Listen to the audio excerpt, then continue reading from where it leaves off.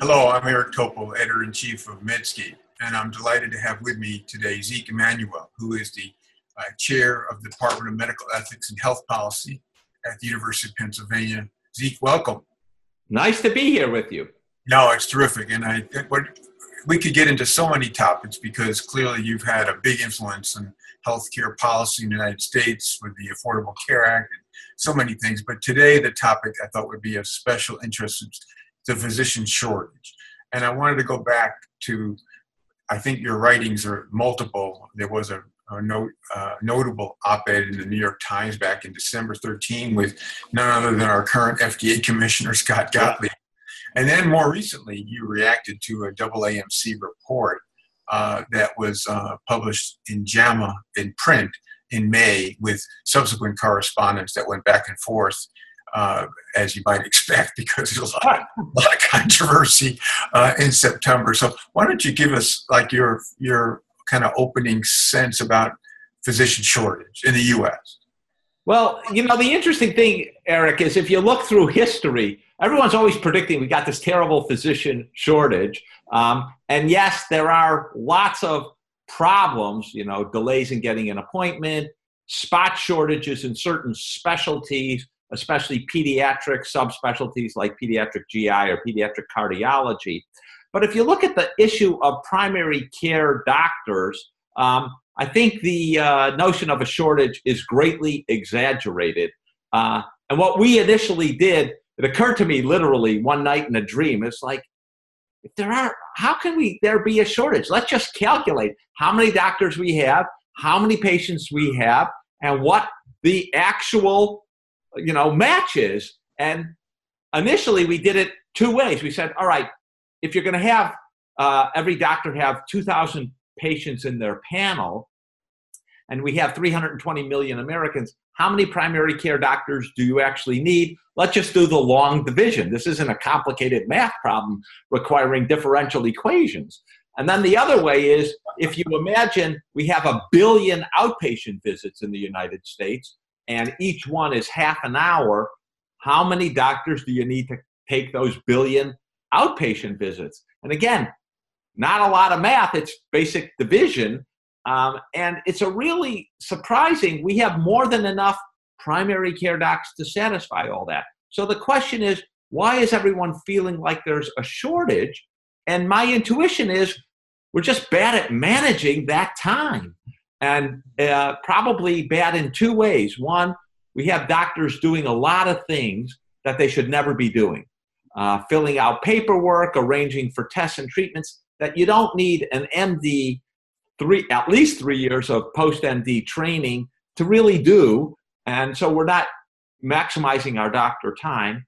And the second is we have doctors doing a lot of appointments with patients that don't require appointments at all, follow-up visits and things like that. And so I remember, you're a cardiologist, you probably can tell stories like this as well. But I remember when I was training for becoming a breast oncologist and treating breast cancer patients. And I was told, after women who have early stage breast cancer, you remove the lump, you give them 6 months of chemotherapy, you then bring them back every 3 months to get follow-up. And I'm like, where did that come from?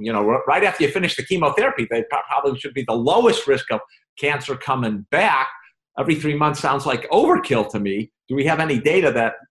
So, no data, no evidence that that's the right sort of time sequence, et cetera. And so I think we end up with this general overkill for a lot of sequences. And then there's a lot of minor stuff like women with urinary tract infections. You treat the urinary tract infection. You don't need to see them again. You can just check in by text message or something pretty low tech.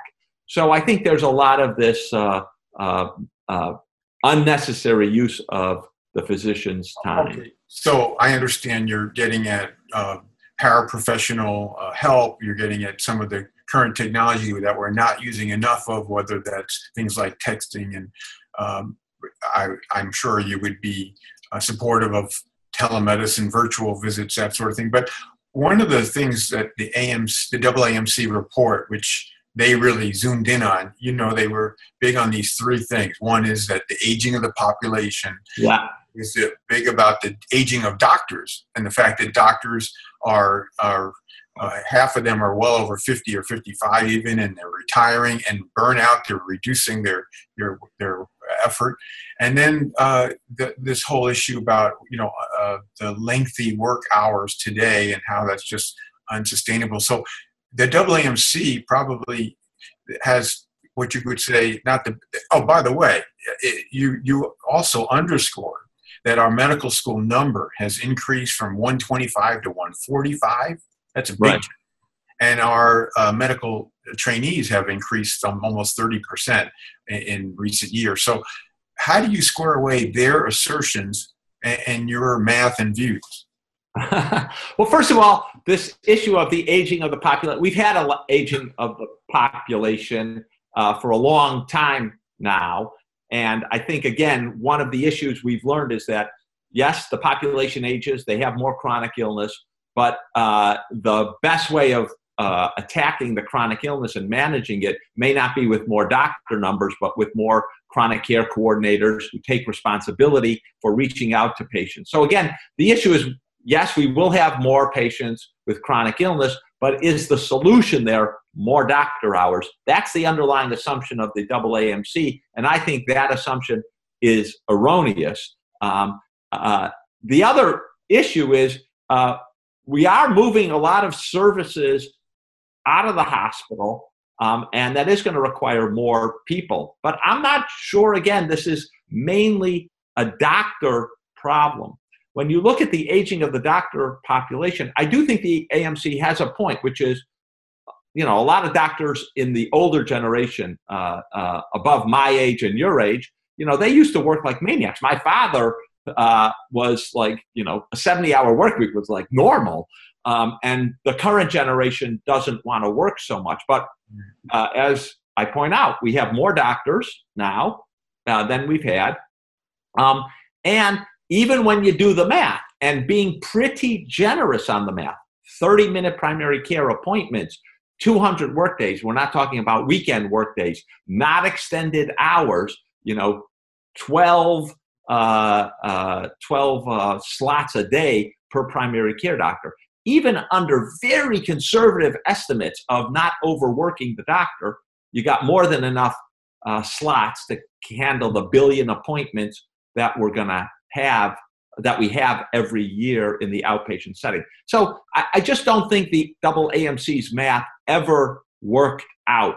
They always use, docs per thousand population. But that's not the number you want. The number you want is how many visits do we need or have, and can we manage that with the current crop of doctors working at a reasonable pace? Now, many doctors work more than the sort of 12 slots a day that we allocated to them, and that's because they need the money or they want the money of additional appointments. But that's a very different issue than a shortage based upon sheer numbers. That's about how much income doctors want to make.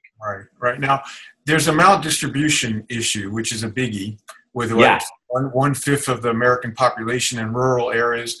And that adding more doctors doesn't seem to be the fix for that, right? Right. So, if you were an economist, you would say, all right, we got to get supply equal demand, and, we'll just make more docs and we'll force them out of New York City or San Francisco and they'll go to North Dakota. But we know that's garbage. I mean, one of the two main ideas is, first of all, we should be very clear. No country, it's not just the United States, not Canada, not Australia, not other countries with big rural populations, has ever solved the maldistribution of the fact that doctors, highly trained, do not want to relocate to small rural cities. The main reason is, they want a lot of the social amenities that come along with a high socioeconomic status. Those tend to be located in larger urban areas, and getting this very talented pool out into rural areas just is not going to happen unless you literally force them, and we're against forcing doctors. Even places like Canada that sort of coerce doctors require that they train up in rural areas. The moment their indentured servitude is done, they leave. So I don't think more doctors is going to solve that maldistribution problem.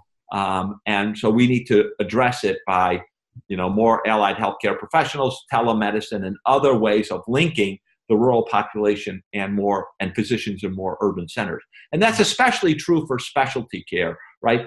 There just aren't enough. I mean, in here we might have a genuine shortage, but that's of a different kind.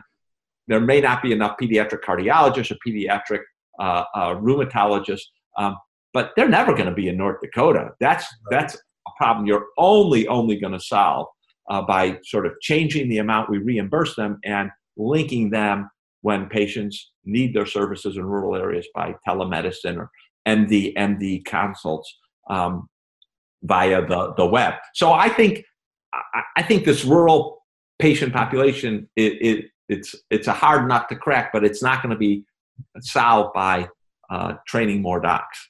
Okay, now another metric that is used a lot in this whole story is wait times. Yeah.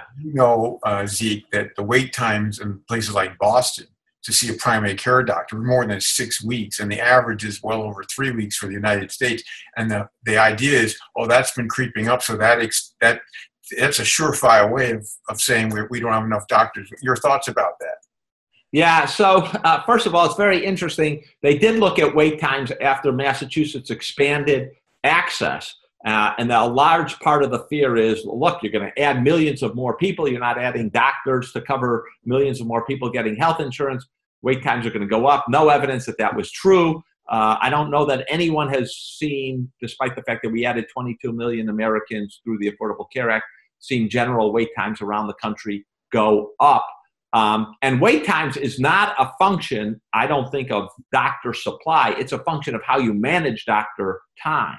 So one of the things that I've mentioned is, I went around the country looking at places that are providing high quality, low cost care and doing a very good job. And one of the things you notice is they have what's called open access scheduling. Between 20 and 50% of the physicians' slots at the start of the day are open and unscheduled, and no patients there, so that patients can walk in. Or patients can call and say, hey, you know what, I've got some free time. Can I get my annual exam or whatever, or see the primary care doctor? And that management style, again, actually, ironically, opens up additional free time in doctors' schedules because you have fewer no-shows where doctors had a patient, but the patient either forgot or something else intervened. So there's a lot of mechanisms you can do to actually reduce that wait time. I noticed that your old institution, the Cleveland Clinic, went to same-day appointments, and I think it was last year, did 1 million same-day appointments. So it's possible to do this open access scheduling, get people in on the same day. And that actually, ironically, because of the no-show issue, can get you increase efficiency and decrease the wait times. Okay. Now, that brings up the issue of healthcare costs. So, we after the first line item of the 3.4 trillion or whatever it is right now, after the hospitals, it's docs that are the next. Right. And the concern that you express would be, well, if we actually increase doctors like the AAMC is ordering up, we're actually going to increase costs. Is that true? Right. So, economists like to say, supply equals demand. And if we've got this big demand of 1 billion office visits and we've got these long wait times, we need to increase supply and that'll even out. But we also know that in healthcare, supply and demand don't work that way. We have what's called supply-induced demand. That is, how often are you supposed to see a diabetic patient in follow-up? There's no evidence-based guideline. And so you got a lot of doctors chasing diabetic patients. You'll have doctors see more patients and just increase costs with no added benefit. We've seen this over and over again. Florida has very high utilization because they got a lot of doctors down there for the old people, too many doctors given the population, and you end up with very high utilization, very high cost, but no evidence that it leads to better care, and some evidence that it actually leads to worse care because you're giving people unnecessary care. You're giving people inefficiently delivered care. One doctor who practices down there and runs a capitated system and is responsible for total cost of care, he says, what you end up seeing is, hospitals that have 70 cardiologists on staff relatively small community hospitals with 70 cardiologists, and they're doing all sorts of unnecessary catheterizations, putting in pacemakers and other things in marginal cases. And he says, you're just driving cost because you've got this big supply of doctors who need to meet a certain income threshold, and so they end up producing a lot of unnecessary care and just driving up total healthcare costs. That's not a place to be. We made that mistake. Richard Nixon, again, in the 70s thought, just increase the number of medical schools, increase doctors, and we'll bring healthcare costs down. Has exactly the opposite effect. Increase the number of doctors, you will increase healthcare costs because they write prescriptions, they write for services like x-rays and other things. And so that's not a good way of approaching the problem. Well, you've made a really good argument here that goes against almost every point in the AAMC report. Would you say the AAMC has got a conflict of interest in ranking more doctors? Well, it is an institution that has talked about, if you go back to their reports for decades, talked about shortage. Yep. Yeah, and one of the reasons is, they do represent medical schools, and medical schools want more. They want to be more of them so that they have increased authority, and they want more slots. But that's a lot of medical schools have actually been shrinking, like the University of Chicago, and I think it's we really do need to be much more critical of their position, and I think it's not just medical schools but also postgraduate training, internship and residencies. Do we need all of those slots? We have a lot of slots, and it's not clear that those slots are geared to the trainees. They're often geared towards, satisfying hospital overnight coverage situations and services. I've always noted that, the places with the few number of trainees, like dermatology or radiation therapy, they don't have a lot of overnight coverage. Places where you have a large number of trainees, it's really about overnight coverage. That is not the way the system ought to work. Right. And I think we really need to rethink that, we train not only the doctors we graduate here, but we bring in foreign medical graduates to fill all the residency slots. Question is that a good use of our resources, or ought we to think about overnight coverage in different ways? Yeah, no, I see your point. And, for the 30 years that I've been a physician, I never heard anything but physician shortage. It's been out there long. And, as you know, it's now projected there could be more than 100,000 shortage of doctors between now and the next 12 years, which seems a little far-fetched now. We've talked a lot about the math and the economics, but we haven't really gotten into the really downtrodden spirit, the deepest depression, morale, as you know, suicides. It's there. What could be done to titrate that, to make things better for physicians? Because they really do care for patients, but they're getting burnout left and right. So I think we have to look at what's the cause of that burnout. Now, one of the causes undoubtedly is the electronic health record and the way it works.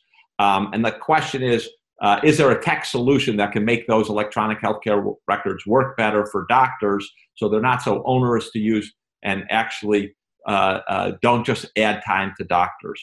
Second thing that I think is really, really important is there are a lot of administrative hassles on doctors, speed bumps, as it were, where the sole purpose is to create hassles so that doctors, it'll add time and effort to doctors, like ordering an MRI or ordering a CT scan.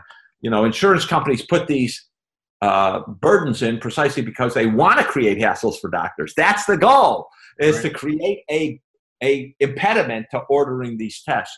So I think if we change payment so doctors have more autonomy, they're responsible for the money, but they also have more autonomy in how it's spent. You may actually increase doctor satisfaction rather than decrease doctor satisfaction. I've noted that a lot of orthopedic surgeons report that they're happier once they're under bundle payment because they have more control over how the money's spent. They have more satisfaction. And so one important question I think we don't know the answer to, and before we have the data, and it's an important question of if we pay doctors differently, and so they have more control over the money, are they actually going to be happier? And can you get rid of some of these administrative hassles that they have to go through to actually practice? That would be my hypothesis. What if we give all doctors a really good salary and there was no incentive to do anything but to take care of their patients? Would that help at all? It's a good question as to whether it's a salary would help doctors. Places that have used salary, like the VA, there's been problems with productivity. So I think you need to have a balance, and salary has incentive for people who are driven and passionate, well above, and it's not motivated by money. Now, I don't want to say all doctors are motivated by money, but money does play a role. And so when you salary doctors and there's not that intrinsic motivation, you might end up with low productivity. And I think that's been the experience of places that have done that. So I think a balance between giving doctors autonomy, which I think is really what they want. Let me practice my way. Tell me what the metrics are that you want me to hit. Give me control over the resources. And I think that probably would go a long way to alleviating the burnout.